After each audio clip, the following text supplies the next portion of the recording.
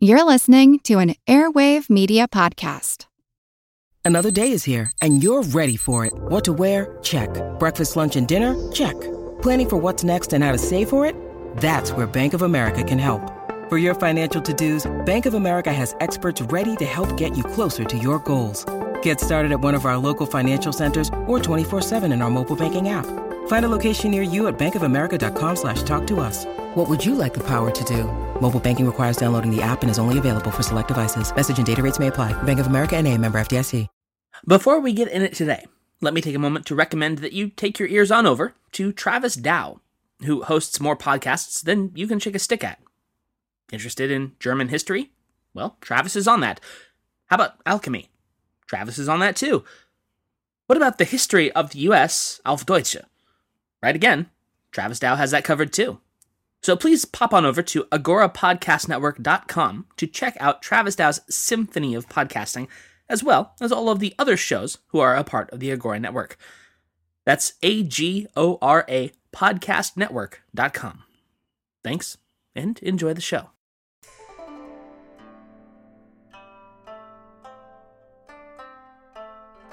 Hello, and welcome to the History of China.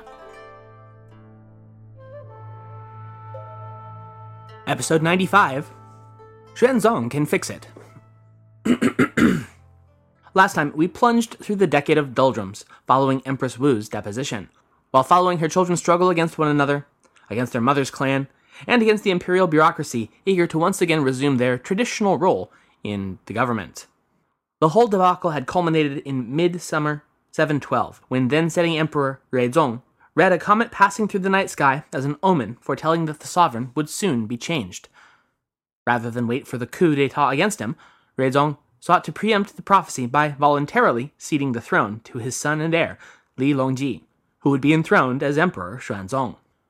The reign of Xuanzong of Tang will ultimately be remembered as one of Imperial China's last great golden ages, but he'll have a lot of work ahead of him before he makes that reality.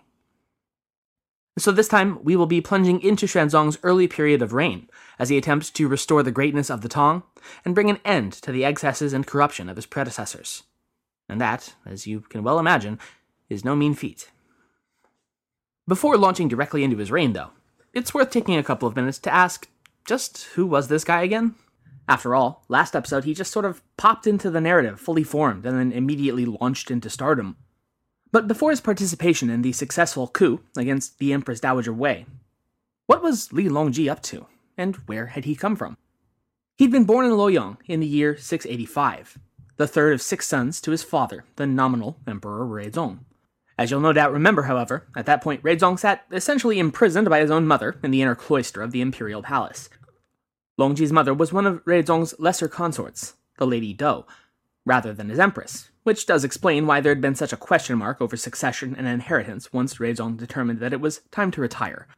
He was by all accounts a handsome and strapping child, who showed a great aptitude for just about anything he put his mind to.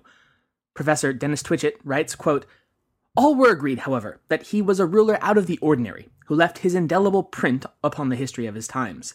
He was, moreover, a man of many parts, a skilled musician, a poet, a great calligrapher, patron of many artists and writers." End quote. In his personal life as well, he enjoyed the best of luck, and throughout his life maintained a close, personal, and loving relationship with his 5 other brothers.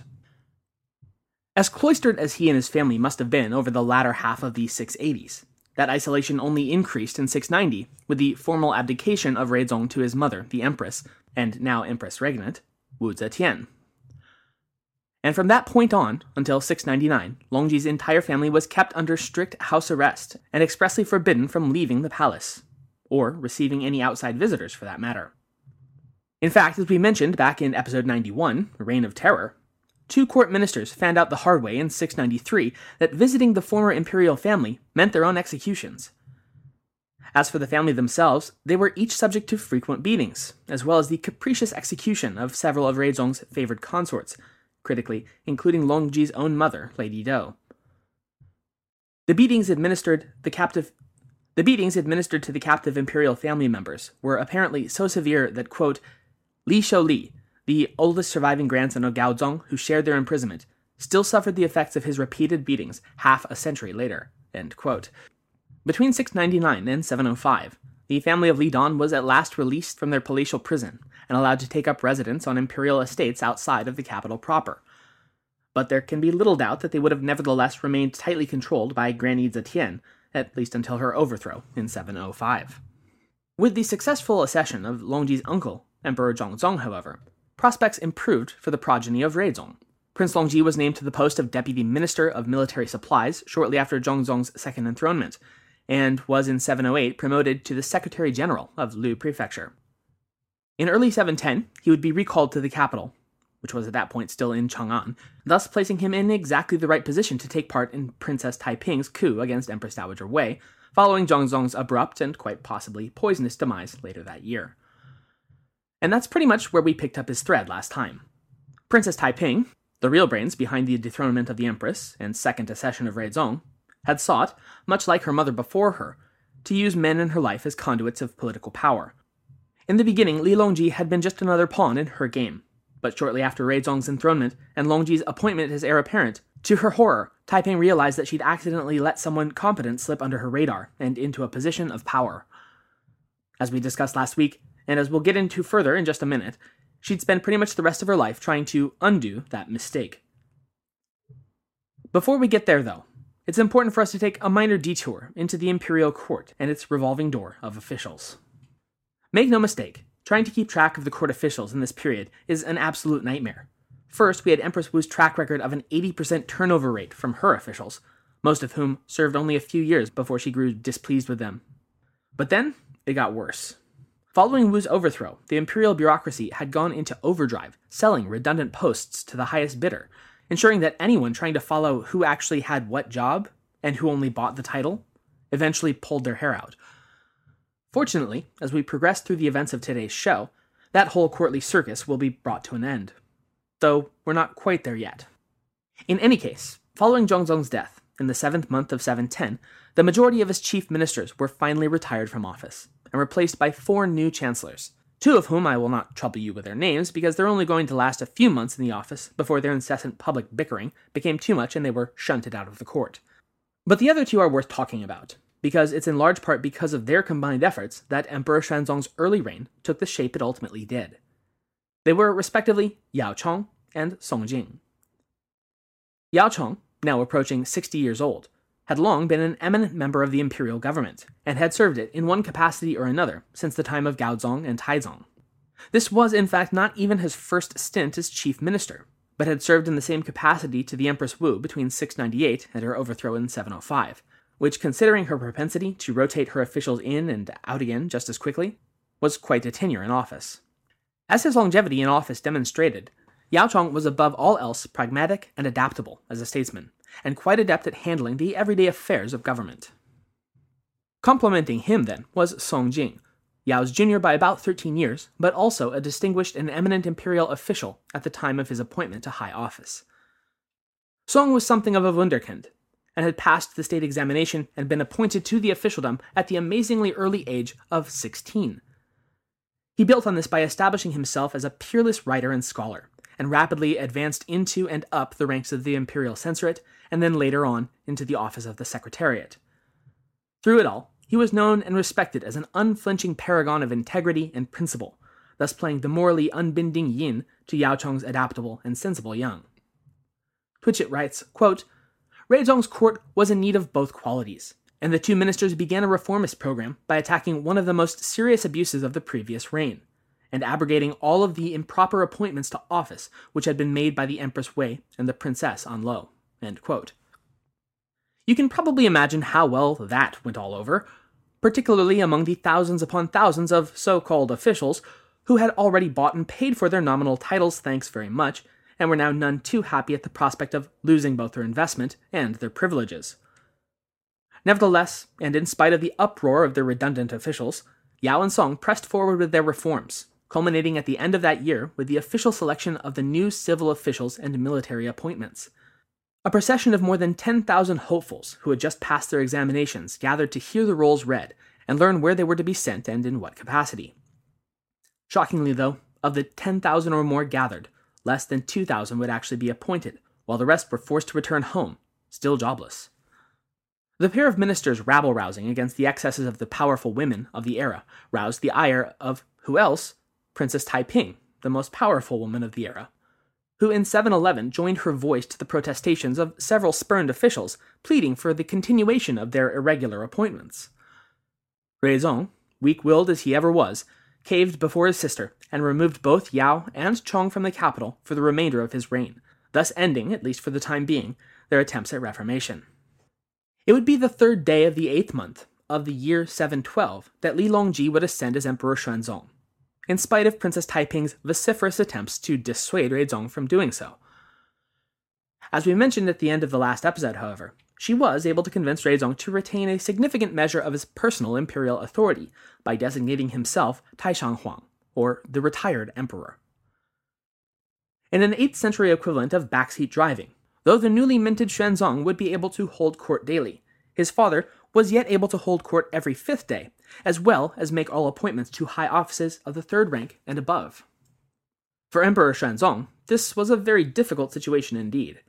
It meant that his aunt, Princess Taiping, yet held sway over what by rights should have been his court.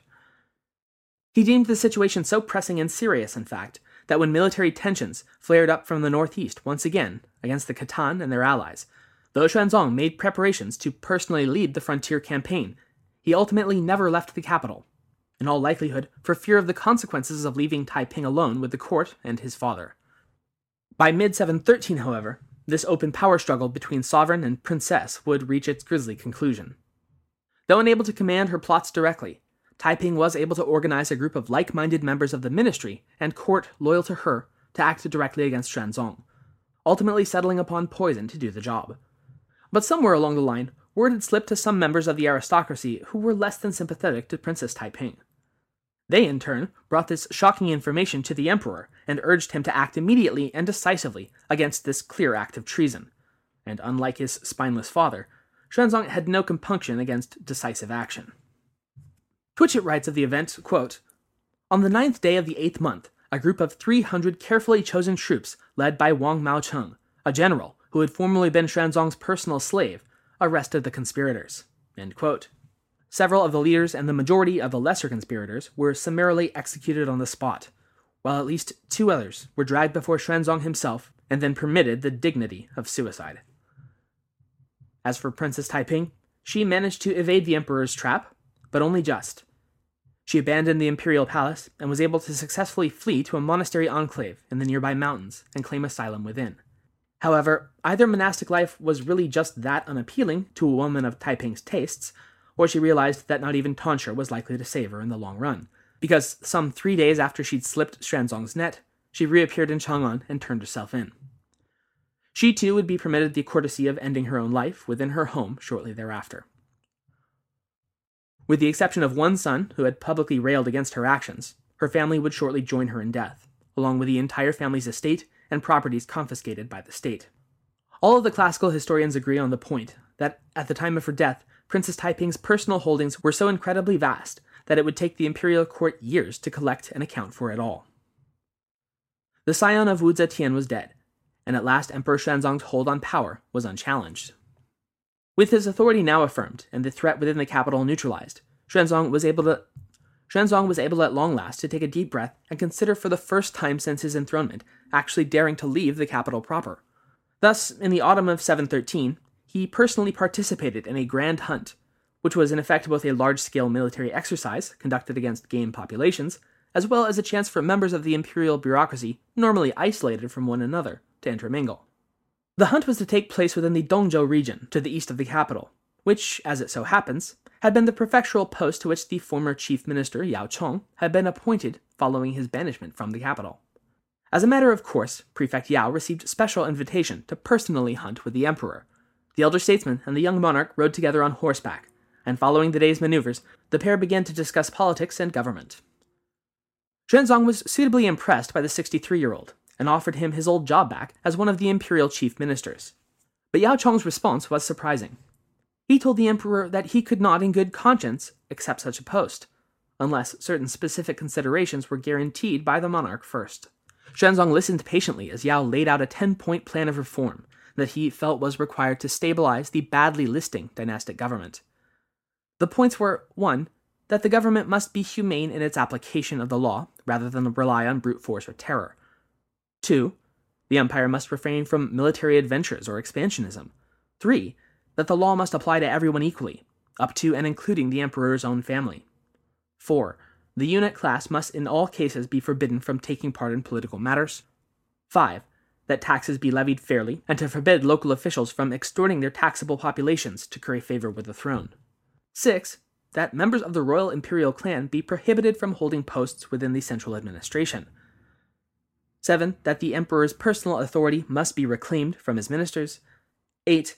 That the emperor's ministers must be allowed to freely and openly express their thoughts, opinions, and disagreements with the emperor, free from fear of arbitrary punishment. 9. That both Buddhist and Taoist construction projects must be indefinitely suspended. And finally, 10. That the families of the imperial consorts must not be granted special or excessive political powers. It was, in essence, a point-by-point indictment of just about every major agent of corruption and chaos that had gripped the realm since the de facto seizure of imperial authority by Empress Wu some half-century before. Moreover, it was an earnest plea, in this instance voiced by Yao, but one that had been in various forms repeated again and again in official memorials to the throne since the 690s. It was a plea to re-implement the relationship between the sovereign and ministers during the Zhenguan era of Taizong, a healthy interplay of mutual respect and admiration between loyal, capable servants and virtuous, powerful emperor. This harkening back to Taizong's often vaunted era of true vision was especially understandable in light of the capricious instability of Zetian, Zhongzong, and Ruizong's successive reigns.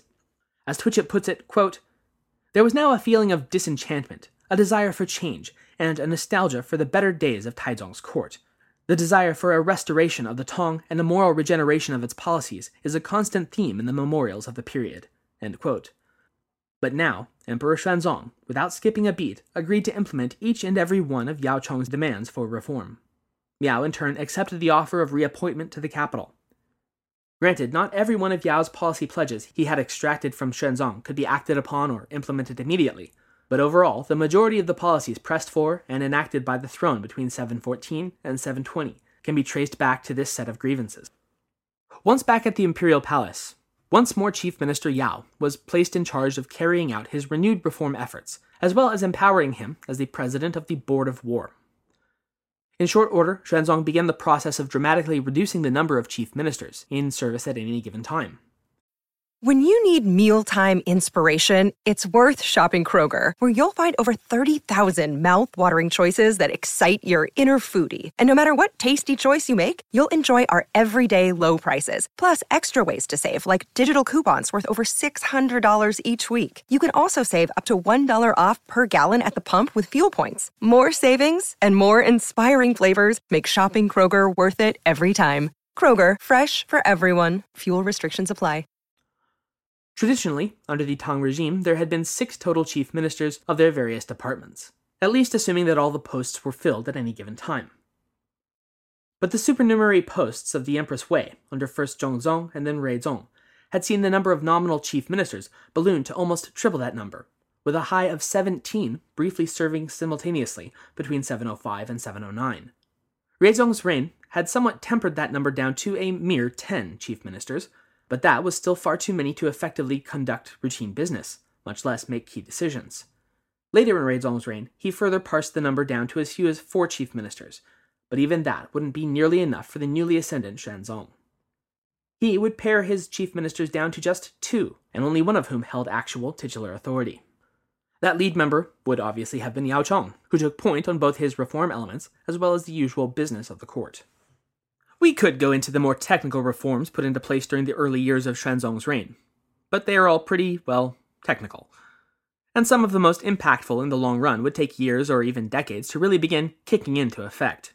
The short version is that the 2 main departments of the government, namely the Chancellery and the Secretariat, would gradually grow together into a single governmental organ capable of both drafting and reviewing and approving policy and legislation. The upshot, before your eyes start to roll back into your head, is that under this new program, political power was steadily shunted back towards centralization around the chief ministers, and in particular, the senior-most among them, a dynamic that would last essentially intact throughout the rest of the Tang dynasty. One other critical change that would be implemented over this period would be the concerted effort to reopen official court business to public scrutiny. As you may recall, under Empress Wu, many matters had been concluded behind closed doors and outside of open court, most infamously under the huge leeway granted to her inquisitors of the censorate over the 690s, and all without court diarists present to transcribe what events came to pass. Under Xuanzong, these secretive and in many cases extra-legal uses of power were banned outright, bringing the Tang court the closest to something approaching transparency as it had ever been. The next order of business on the docket was to, once again, repair the by this point thoroughly broken system of selecting and appointing candidates to office. As we've already discussed, the biggest issue by far was the sheer number of extraneous officials who had begged, bought, or stolen their way into office. Not only did this crush of redundancy gum up the political works of the Tang court, but in a far more acute sense they were bankrupting the realm. This trend had been exacerbated by the fact that the division of imperial officials within the court and those of the provinces had been irredeemably divided. Whereas in the early Sui and Tang, the officialdom had been a single and united body of men who could have been swapped in or out of the capital or to one of the provinces essentially at will, the influence of the empresses and the princesses had resulted in those truly talented members of the officialdom to avoid or decline provincial posts at all costs. There had been laid down for some time now a career path for those favored by the throne to enter the service of the imperial court directly from the metropolitan government of the capital, often with little or no provincial experience necessary. When Xuanzong had taken office, provincial posts, though in rank and pay equivalent to those of the capital, had effectively been relegated to either up-jumped clerks who showed some spark of talent, or else to those officials from the capital who had either failed in their duties or been otherwise disgraced. Well, so what? You've got your city mice and you've got your country mice. What's the problem? Well, the problem with this division was twofold. First, of course, the provincial posts were suffering from a lack of talent. But just as bad, those officials within the capital rapidly lost touch with the affairs of the empire as a whole, since their whole existence was wrapped up in the goings-on of the court itself. As we discussed, it wasn't Yao Chong's first time at this particular rodeo. He'd had himself driven out of the capital along with Song Jing back in 710, and all their efforts reversed the following year. Now, though, there were no longer any meddling imperial princesses to stand in the way, and Chief Minister Yao used that fact to his full advantage. Almost immediately upon taking office, Yao drafted and the emperor promulgated an edict stipulating that henceforth all official appointments to the provinces should be selected from the promising candidates in the capital, and that even more importantly, any candidate seeking to fill a post within the imperial court must have first demonstrated a good record of service at a provincial post. This was a massive step toward normalizing the process of political appointment into a coherent system rather than the changeable whims of a powerful emperor or empress. It would be further revised the following year when Xuanzong issued a follow-up edict stipulating that all officials were to undergo an annual review of their performance, and that, quote, men with good assessments were to be eligible for appointment to the capital, while no man was to be appointed to an official post in central government before having served in the provinces as a prefect or magistrate, end quote. It was a major reform of the governmental appointment system that would, over time, be remembered as a cornerstone of continued Tang stability and longevity. For the time being, though, finding competent officials willing to serve in the provinces remained an uphill battle. The appointment system wasn't the only governmental institution in dire need of reform either. The empire's entire legal system was, to put it mildly, in a state of disarray. What are laws, after all, if they can be casually ignored by the powerful? Thus, over the course of 714, Yao Chong presided over a commission tasked with the revision of the Tang Code of Statutes, Regulations, and Ordinances. The commission would complete its revisions in the third month of 715, and it was published across the empire, ultimately becoming known as the First Kaiyuan Statutes, so named after the second of Xuanzong's era names. A second round of statutes would be promulgated later in 719, called appropriately enough the Later Kaiyuan Statutes, which would follow up on and expand the 715 set of legal reforms. Together, these two sets of revisions would serve as the lasting basis of a, quote, centrally codified administrative law designed to bring China once more under a carefully drawn-up system for uniform administrative rules and uniform practice, as was essential for the restoration of a strong centralized empire, end quote. That last part might sound strange or even ironic considering the personal, centralized rule of Wu Zetian that we just left behind. But there is a critical difference. In the Empress's case, the driving factor behind her reign was her own force of personality, which took primacy over all else and at the ruinous expense of the bureaucratic machinery as a whole.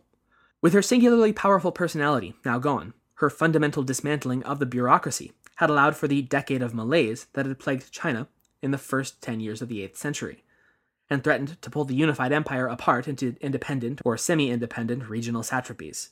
And that could not be allowed. Yao Chong's Kaiyuan statutes would serve to reformat and rebuild the stabilizing mechanisms of the officialdom into a system robust enough to outlast any single monarch. There was one problem for the Tang state, however, that had proven itself particularly problematic to combat, and potentially ruinous to the empire, and it was the economy, stupid.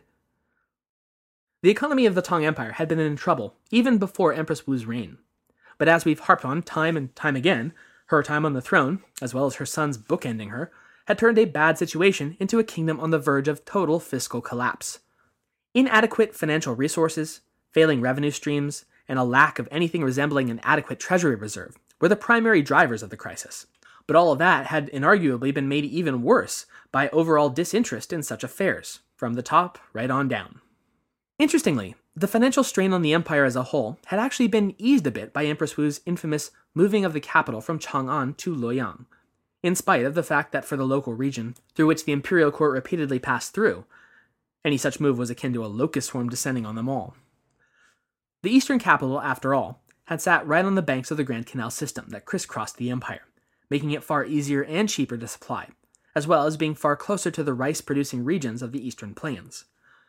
Chang'an, on the other hand, sat far to the west of the main canal system, connected, and thus fed, only by the capricious Yellow River and the silt-clogged Wei River, the latter of which had fallen into such disuse and neglect over the past several decades that it had become almost completely impassable, while the former threatened any who would brave its reaches with the deadly series of rapids at the Three Gates Gorges, or the Sanmenxia. While the capital had been at Chang'an prior to Empress Wu's ascendancy, her predecessors had tried various methods of working around these formidable barriers to supplying the western capital. Emperor Gaozong, for instance, had ordered the construction of an overland road system around the Sanmen Rapids, and later a series of tow ropes from the cliffs above them to pull the ships through. Both schemes, however, had ended in failure. Later on, the riverways were successfully dredged, at great expense, it should be said, but even that failed to significantly reduce the economic burden of ensuring that Chang'an remained fed. Twitchett writes, quote, "Even during the peak in the early years of Gaozong's reign, it seemed that only about 200,000 bushels of tax grain were shipped to Chang'an each year." End quote. 200,000 bushels for a city with a population of between 500,000 to 1 million, which is to say, nowhere near enough. When the capital was officially returned to Chang'an from Luoyang at the opening of the 8th century, those same logistical problems were right there waiting for him. And on top of that, a running string of natural disasters. And it seriously sounds like something out of the Book of Exodus. Listen to this. 705 had seen the flooding of the Wei Valley, and then in 706 a terrible drought that would last all the way through the summer of the following year and caused terrible famines throughout the region. Then this was followed up with yet more famines in 708 and 709 across the region. 711 saw an enormous earthquake rock the area, and then 712 a drought in the spring and then another in the summer. Winter of 712 and 13 saw another serious famine, and then again the following year. 714 saw the whole region devastated by a major typhoon, and 715 saw major spring floods, followed that summer by, get this, a literal plague of locusts. It was, to put it mildly, a rough time to be living in or around Chang'an. All it's really missing is turning water into blood and the taking of the firstborn. But even with Xuanzong's accession to the throne, there was little that he could immediately do to ease the burden of the Chang'an populace, since his own reign was still too new, and therefore unstable, to risk a costly move back eastward. As we said before, especially in the first year of his reign, he couldn't even afford to personally leave the capital for fear of the Princess Taiping's machinations. Thus, the removal of the imperial seat back to Luoyang would have to wait. In the meantime, though, Xuanzong resolved that the means of transportation to Chang'an, both overland and water, were in dire and immediate need of modernization and improvement. This reorganization of traffic to the western capital was so successful that it would see the annual shipment of tax grain to Chang'an increase 5-fold from the time of Gaozong, from a mere 200,000 bushels of rice to more than 1 million per year. This welcome relief would be aided and expanded upon in the same year by the establishment of a nationwide network of the Changpingcang, or the price-controlled granaries. As their name would imply, in the years of plenty, these government grain silos would buy rice at above market price, and then, during times of famine, sell it off at below market price, thus smoothing out cost fluctuations for the region's populations.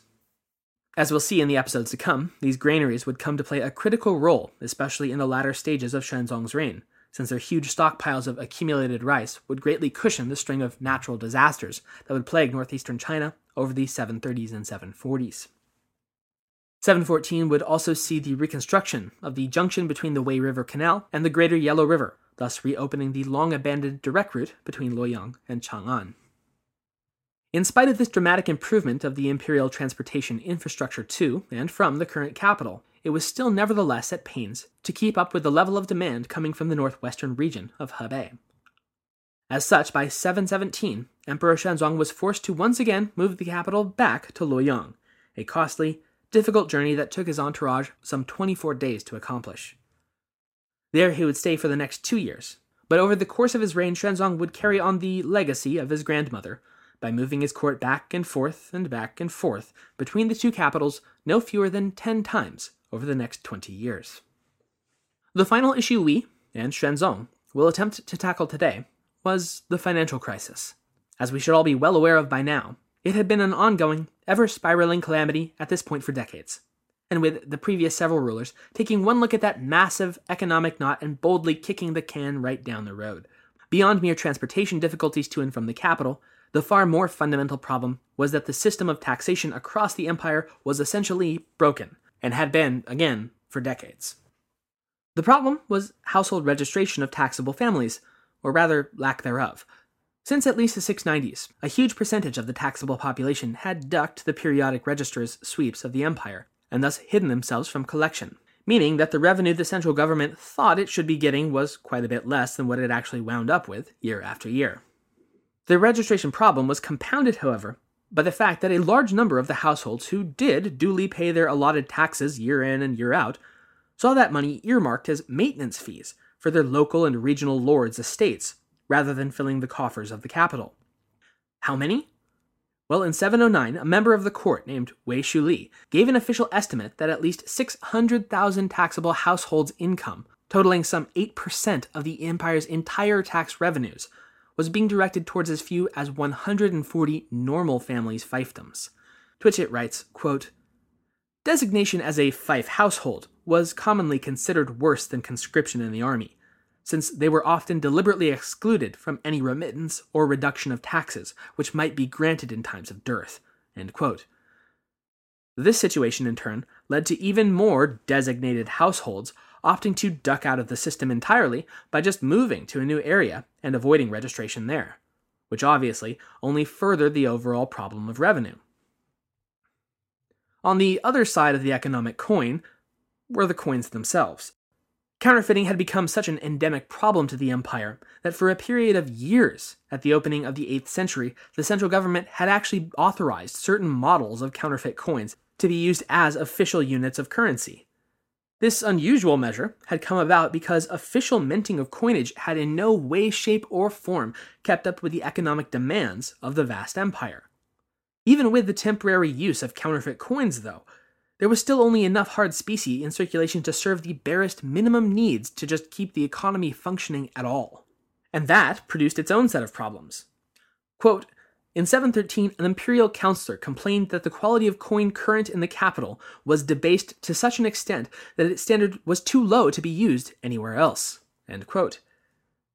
It would be a bit like a government today authorizing monopoly money for use as legal tender. Sure, the government can say it's so, but you're probably still not going to find too many businesses willing to take it. Xuanzong's early administration gave what was really the first solid, focused push towards solving the counterfeit and economic crises since the rise of Empress Wu to power. Yet, in spite of this focus, he found that his efforts would prove little more successful in reviving the imperial economy than Wu's short-term expedients had ever been. Over the course of the second decade of the 8th century, Xuanzong's administration would attempt two major methods of enacting positive economic reform, both of which were implemented in 718. The first of which was the reestablishment of the death penalty for the crime of counterfeiting, in order to act as a deterrent to counterfeiters, while the second was to dispatch an imperial censor to the heart of the empire's counterfeiting industry, which had long been known to be the Yellow and Huai River valleys of the North China Plain. The censor's job was to find, round up, and then destroy all the illicit coinage he could. Both efforts would backfire, though, in rather spectacular fashion. Rather than easing the crisis and stimulating the economy, they instead had the effect of destabilizing the economy further, resulting in wild price fluctuations, entire sectors of the commercial economy simply coming to a grinding halt as they ran out of physical money to make transactions with, and a spike in anti-imperial sentiment among the put-upon populace. By the decade's end, as Twitchett puts it, quote, "The prohibition had to be relaxed, the problem remained unsolved," end quote. Though it is a shame to leave Xuanzong on the low note of his two early policy failures, take heart. In spite of the economic crisis raging on, he's nevertheless been able to make huge strides in repairing the damage to imperial stability and power that his predecessors had inflicted. He's been able to wrestle imperial authority back into the control of the throne itself rather than those surrounding it, while at the same time reviving the practice of a rule of law rather than of personal whim. Further, under him, the Tang government has reinstituted the policy of open court sessions, clear legal precedents, and a respect for ministerial advice and even dissent that had been notably absent from the courtly proceedings for more than a generation. He had likewise taken large steps toward paring down the sheer size and expense of the imperial government by eliminating many of the redundant and superfluous positions that had been enriching the elite at the treasury's expense, and ground the bureaucratic gears in the imperial court to a standstill. He had, by all accounts, even at the time, restored faith not only in the Tang regime, but in the monarchy as an institution, and had proven to be an immensely capable leader.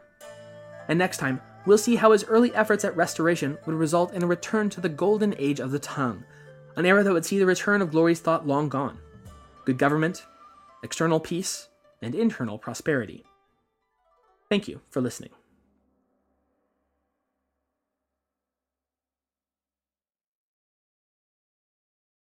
As a long-time foreign correspondent, I've worked in lots of places, but nowhere as important to the world as China. I'm Jane Perlez, former Beijing bureau chief for the New York Times. Join me on my new podcast, Face Off, US versus China, where I'll take you behind the scenes in the tumultuous US-China relationship. Find Face Off wherever you get your podcasts.